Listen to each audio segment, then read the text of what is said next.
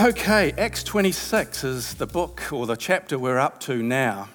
And the latter part of Acts is quite funny. And we've heard it probably from 2 or 3 speakers previous that they've struggled with the chapter that they've been given. Pete, son, if he's here, he tried to steal this chapter off me because 25 was harder. And so all I had to do was show him the text I sent him. It was clear in English. Chapter 25, Peter, son, thank you very much. So no dispute, but for me, and I did realise this a while ago, obviously I spoke on Acts 22, and that has Paul's conversion in it. And of course, once again, Acts 26 is about Paul's conversion. You go back to, Acts 9, is it? Is Paul's conversion from Luke's perspective? And so this is the third time we're going to go through Paul's conversion, his testimony.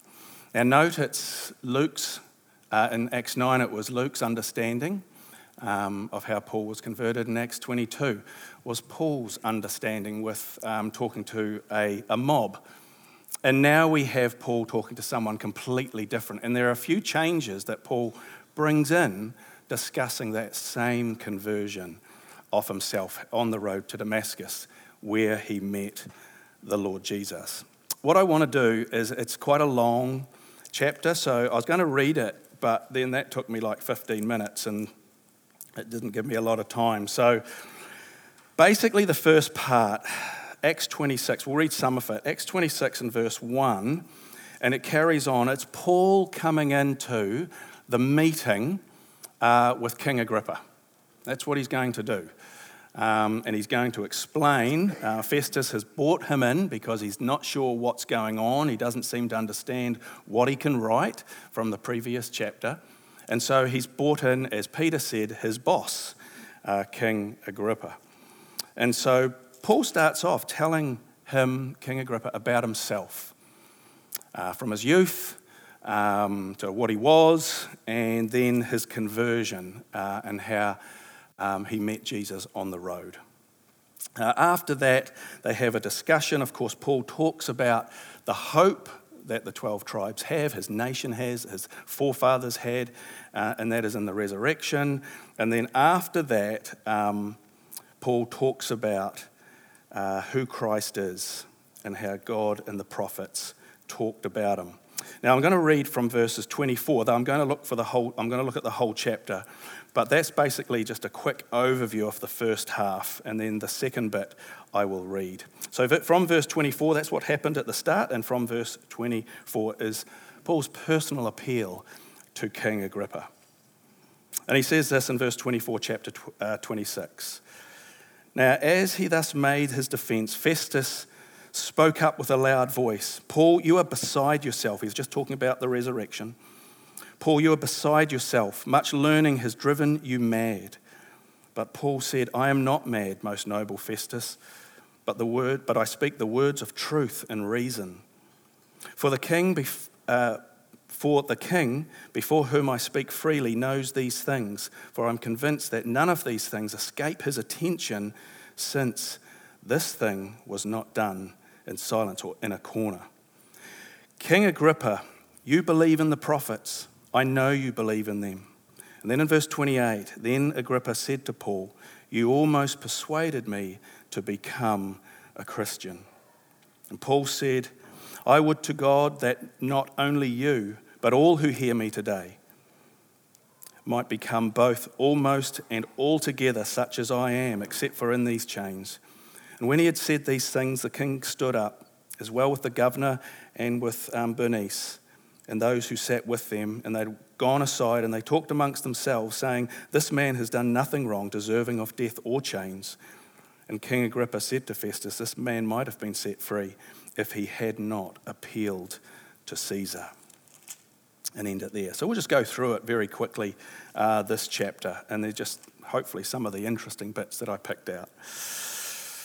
The last couple of weeks, for some reason, you know how you love an author, or You love listening to a speaker. And I remember back probably 20 years ago, I had this guy's tapes, and I hadn't listened to him for a long time.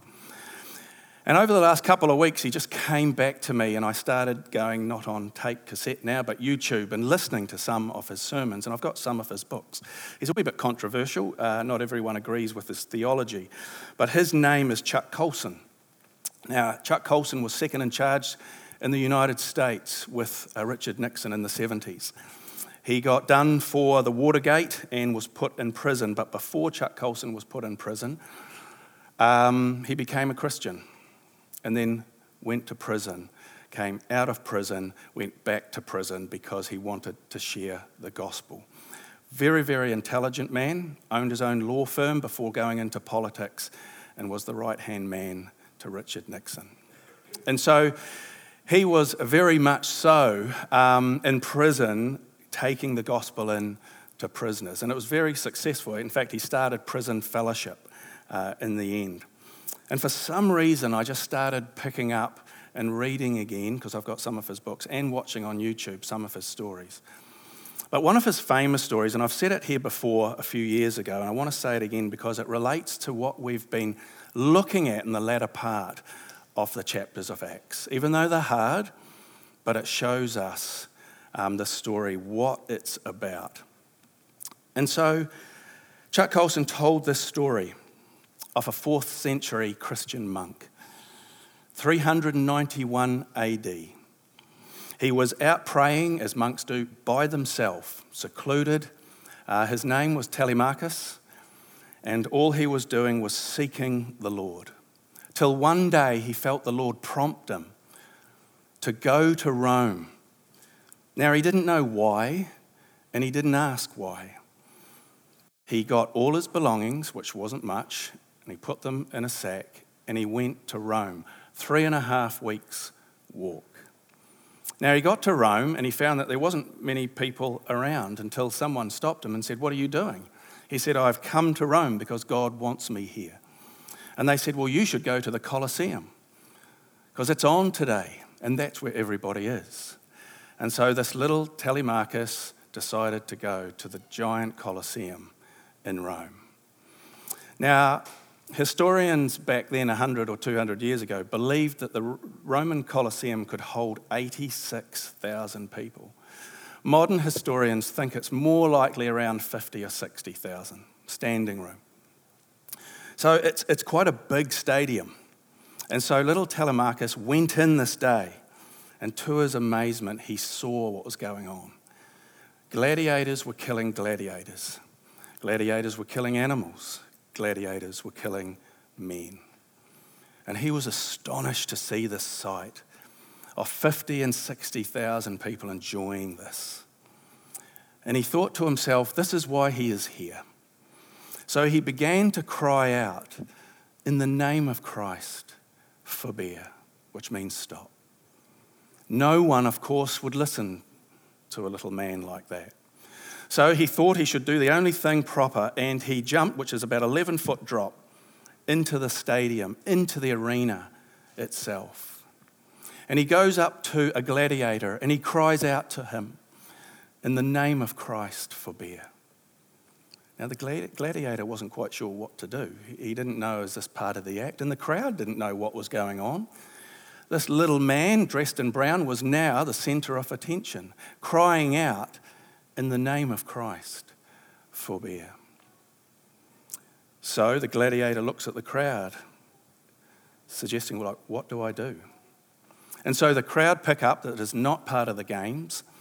It's not an act. So they cry out, "Run him through. Run him through." So the gladiator does that. He puts his sword straight through this little man, Telemachus, and runs him through. He drops to his knee, but still saying them words, "In the name of Christ, forbear." The crowd yell out again, "Run him through again." And so that's what he does. And it's said that he lay dying in his own pool of blood, whispering them words, "In the name of Christ, forbear." Now, the crowd yell, and they get on to the next item. But somewhere, this is a true story, somewhere in the top yelled out, obviously only, if like you go to a rugby game, only probably 20 people will hear you, but one man yelled out that this is disgusting and walked away. The next man heard him and thought the same and walked away. In 2 hours' time, that stadium was emptied, never to open again where man would kill men. For one man acted on God and did what God wanted him to do. But he not only acted, he spoke. And that, for me, is a picture of Paul as he's going through in his life through Acts. That he acted as this example of what Christ would want him to be. But he also spoke it as well.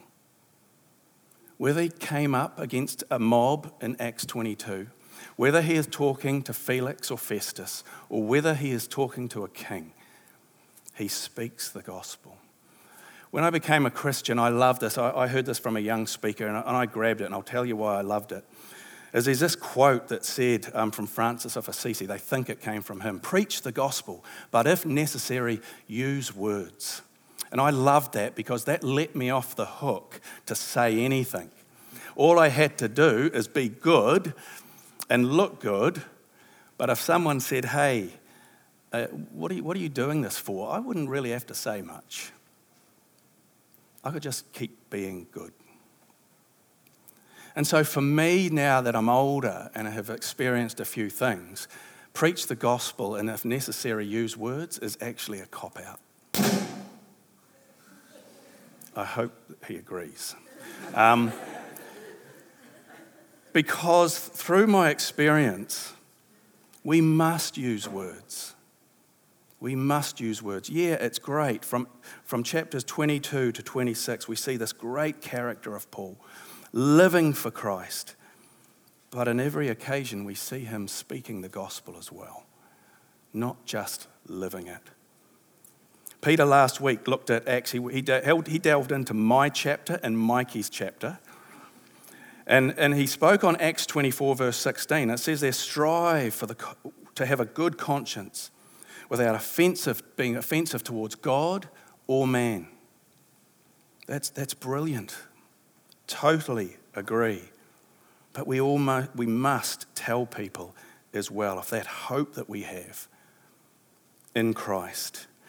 I worked in a retail position for 18 months, and I was a Christian then, went to church, told them that I wouldn't work on Sunday, just treat me like Michael Jones. And so they didn't. They were very good. There was 1 or 2 times where people got sick and I came in for them. But they had 12 staff, and every staff asked me, what was my hope? Why do I go to church? Different questions, they always brought it up, but I always answered them. Until the last I was going part-time there because I started my own business. And then the last kind of few months, the manager never asked. He was the only one I never explained the gospel to. Until one day, he actually told me what he believed in. And it was so way out, it made my gospel, or God's gospel, actually normal. So it was brilliant. I listened to what he thought in his worldview. And then I say, that is brilliant. Not mocking him, but here's why I believe in what I believe.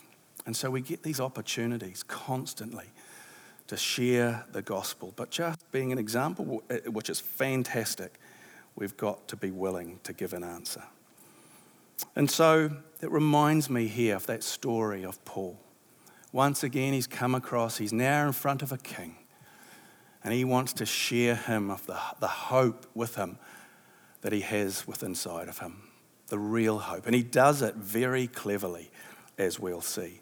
So we have that intro, and of course, why we come in here, and it starts off in verse 1. Then Agrippa said to Paul, you are permitted to speak for yourself. And of course, why is that? Why have we quickly rushed into that?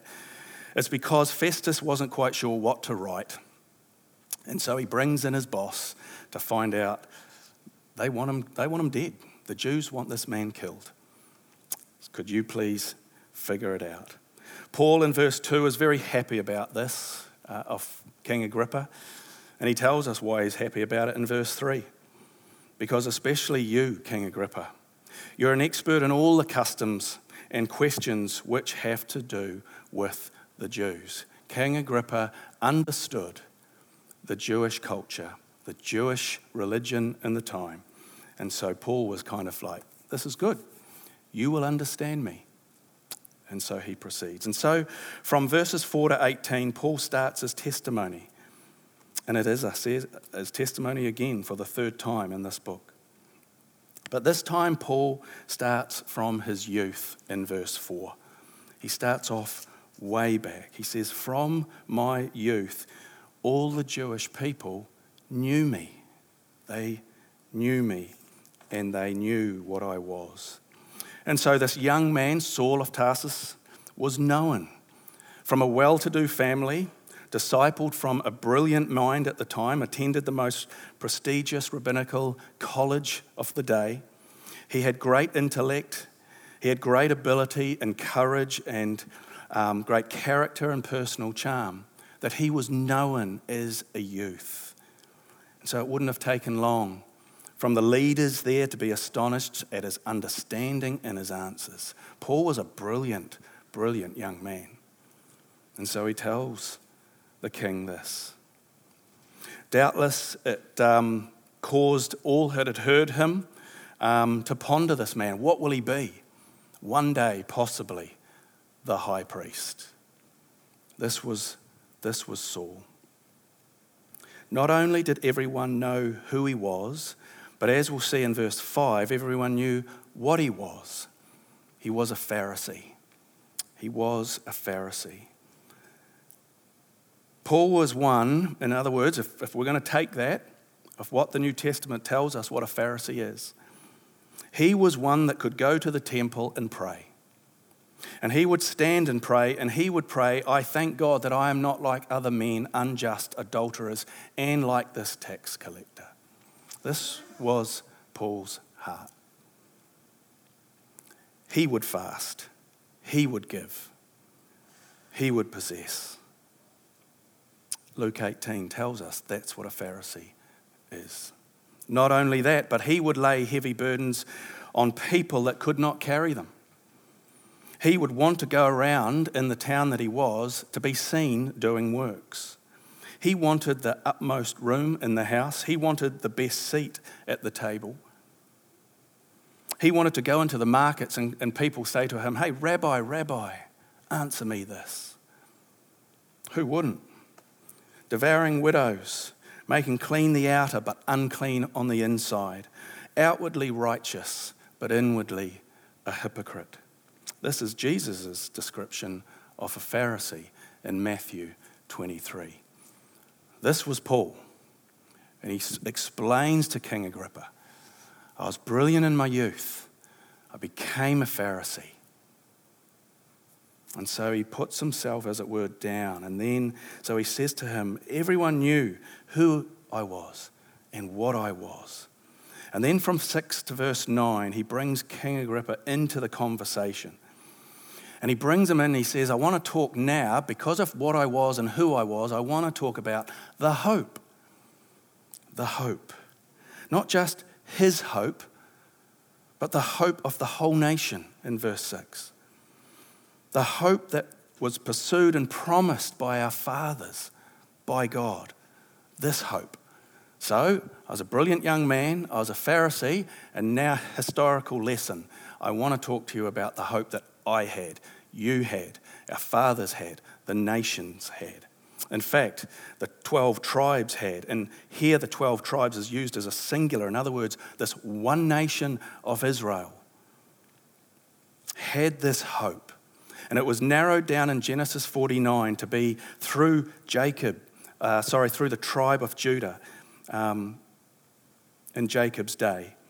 Narrowed down further in 2 Samuel and 1 Chronicles 17 that it would be from the seed of David. This hope. And what was the hope? I think it was not only the Messiah coming, because they all believed that, but also the resurrection of the dead. In verse 7, Paul says to King Agrippa, I was a Pharisee who believed, like all my countrymen, in the resurrection, like my fathers, like you, but I'm accused by my Jewish brothers. Why am I being accused for the hope I have in the resurrection that the whole nation believed in and our fathers believed in? Why should I be picked on? They want me dead. And so in verse 8, he says to the king, it's incredible, but God raises the dead. So very cleverly, Paul establishes there's no problem now, is there, King Agrippa, with the resurrection. He is probably and more likely convinced, but the problem is whom God raised. There's no problem with the resurrection, it's who God raised. And if that's the problem, then Paul wants to tell the king about meeting this problem on the road to Damascus. This Jesus, who is the real reason why the Jews want him dead. And so from verses 14 to 18, Paul goes about telling the king about what happened to him. And of course, we hear them words as if we've heard them, this is the third time. In verse 14, Saul, Saul, why are you persecuting me? Why? The phrase in all three accounts. But here, it is the only time where Paul changes his name. In chapter 9 and 22, it's written in the Greek. And that's basically here is the only time Paul goes away from the Greek and into the Hebrew. And that's his name, Sola Sola. That's what he's saying, where the Greek was solus. And so it's slightly different. Why has Paul changed to speaking to this king? And he tells the same story 3 times, but this time he is using his name in the Hebrew. And that name he uses is actually profoundly subtle, but also very, very personal. In other words, he's saying to the king, his meeting of Christ was a personal meeting that Christ knew his character. He wasn't just a part of creation. He wasn't just part of humanity. God knew him by name. God knew him by character. And so this is why Paul here changes it from the other 2 times. And we're given this and maybe open to the heart of God, what God thinks of the individual.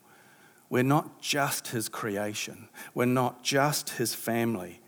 We're not just his congregation, but we're known to him by person, by name, unique, special, endlessly and limitlessly loved by him. And so that's a change you probably wouldn't actually see reading our English translations. But he's telling this king that I met the personal God who knew my name, who knew my life, who knew all about me. And so he was aware of Saul, he was aware of Peter, John, Luke, Festus, Agrippa, and you and me. He knows our name, he knows our character, which is very heartening. And I think it was so heartening to Paul. And of course, Jesus says them words, the same words, why are you persecuting me? Sobering thought, isn't it, that Jesus held Paul accountable for persecuting himself, Jesus. And for me, that's a wee bit of a scary thought, because if Christ and Jesus held Paul accountable for persecuting the church, what does Christ think of when we gossip about the church, when we bring the church down, when we tell lies about the church? Are we truly persecuting the church, or are we persecuting Jesus himself? And then Jesus tells Paul this funny saying. He said, it's hard for you kicking against the goads. Unusual name, so I had to look that one up. Goad was a stick, which is served as a whip, which is used to prod and therefore direct an animal. So I know what that means. Being in the racing game for 9 years, I knew what a prodder was. Sitting behind in a sulky, I drove enough slow horses to turn the whip around and try and redirect it, not left or right, but straight ahead, quicker. And that's what it is. It's a prod for an animal to make it go where you want it to go. Now, there's some debate what this means. There are many better scholars than me, because I'm not even one, but Longenecker says this, which is a cool name. He said he thinks it's a metaphor for useless opposition against deity. F.F. Bruce thinks it's a reflecting Paul's struggle against his own conscience.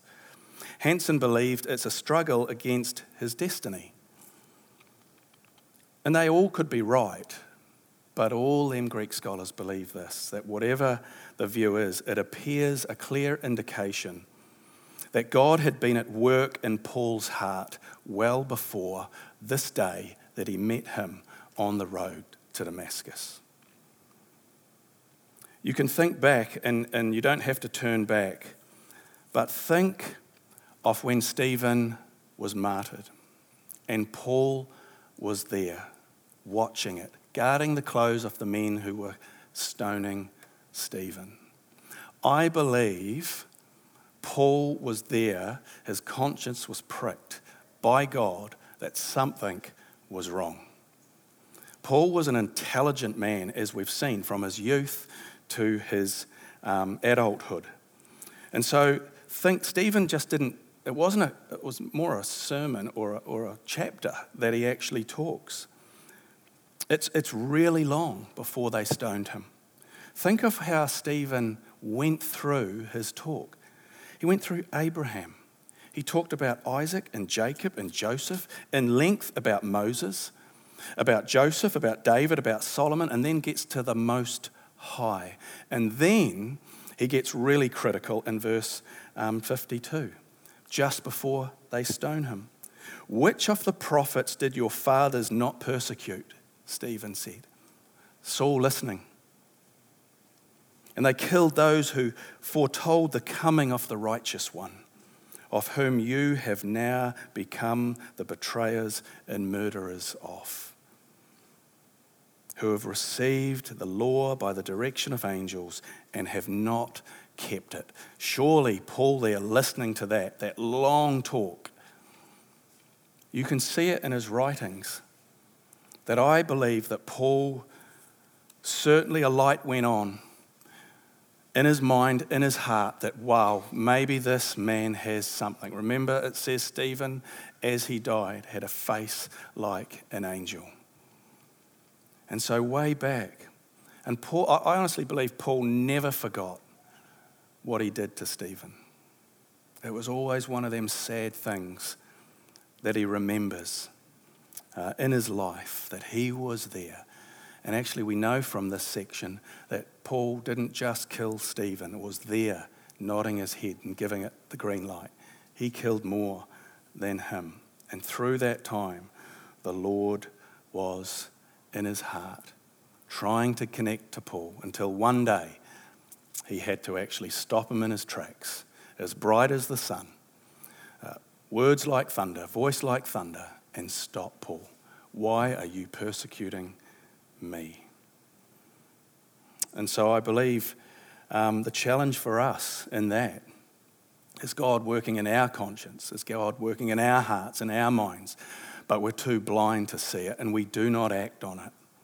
We're talking about this in our home group in the section we were looking at with Gideon. It's a challenge, isn't it? Like if this Paul, who all he wanted to do was honour God, to do his will, and yet he was the complete opposite. A danger to be on our knees. Lord, open my eyes, open my heart, open my ears to your will. What and where do you want me to go? That's a challenge, because even Paul missed it earlier on. And so Paul tells King Agrippa this about his conversion to Christ. From terrorist to evangelist, he says to King Agrippa, I saw the light, I heard a voice, I fell down, I was told to stand, and then I was told to go. And I believe here, once again, because sometimes we can read this and think, wow, Paul, this is marvelous. But Paul didn't want us to think of him being marvelous. His aim was one aim, to exalt the Lord Jesus. He always tells about why he's on the road to Damascus, to arrest people, to throw women and men in prison.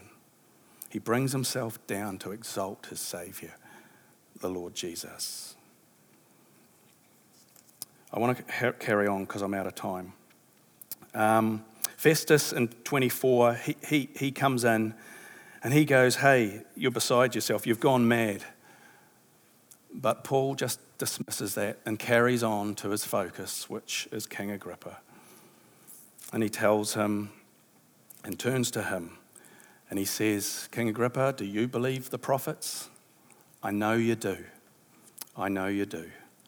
And then in this verse 28, we have this, in my version anyway, New King James, it says, then Agrippa said to Paul, you almost persuaded me to become a Christian. I know Peter spoke on this, and I see it slightly different, just slightly, a lot. And I don't want to burst anyone's bubble because I could be very, very wrong here. But for me in the context, I looked up my lexicon Greek, and there's actually very few words in this verse. And so translators have to put it together in the context. But I think it reads like this.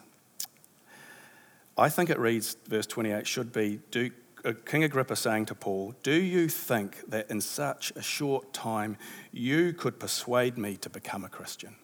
Which is a lot different to what my version says, that you nearly persuaded me to become a Christian. I think King Agrippa understood what Paul was saying.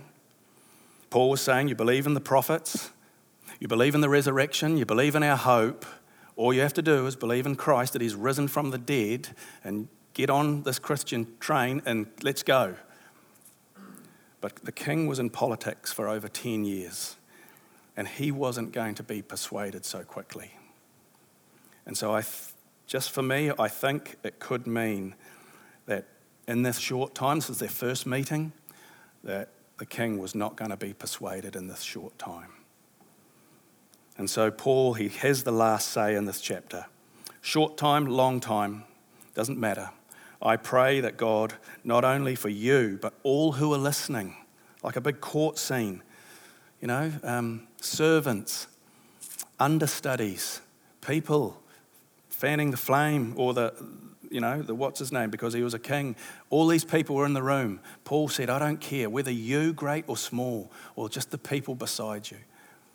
I would have them believe today just by listening, and they could become what I have become, except with the chains. And there is Paul's heart. There is Paul's heart to the gospel. That's where we see it time and time again through the second part of this book. And it's a real joy to me. He's been 2 years prison. Oh, his joy is just to see someone being saved. And that's it, as I close. Oftentimes evangelism is unsuccessful as far as immediate impression goes. You speak to someone and they go, oh, okay, and politely walk away. But success also lies in the faithfulness of the witness that is offered, and that is Paul here, and it should be us as well. People saying no to Christ's claim, though always disappointing, does not imply a failure of sharing. And so, preach the gospel, if necessary, use words? No. Preach the gospel, be an example, and preach it in word as well. Shall we pray? Father, thank you so much for your word, and for me, your encouraging word to push us not only to be an example, and that takes some doing in this world, but also to give an account of what we believe in, to tell people of our wonderful, wonderful Saviour. And if that is how we met him, we don't normally, many of us have met him on the road to Damascus, but I pray most of us have met him in some special, special way, and how he has changed our lives from what we were to what we are. And I know you're still working on us. But we have such a wonderful, wonderful story to tell. Lord, help us not only be an example, but to help us to be brave enough and give us the courage to stand up and talk to people about why our lives have changed, why we meet on a Sunday, to talk about our hope, that hope of the Lord Jesus coming and meeting us, dying for our sin, and rising again on the third day. And he's with us today. Lord, also help us with that challenge, if you're speaking to some of us or myself, that we will listen in our conscience, in our hearts, to change our ways, to change our life, to change where we are. Lord, help us. Give us ears and a heart and eyes to see in your word, as if you're speaking to us to change, like it did with Paul, but it took so much more with him. So thank you so much for, as a church, being able to go through this book and see the heart of a man that just is in love with you. And may it be an encouragement to us to fall in love with you more and more, and therefore be an example and tell people. So we give you thanks in the Saviour's precious name. Amen.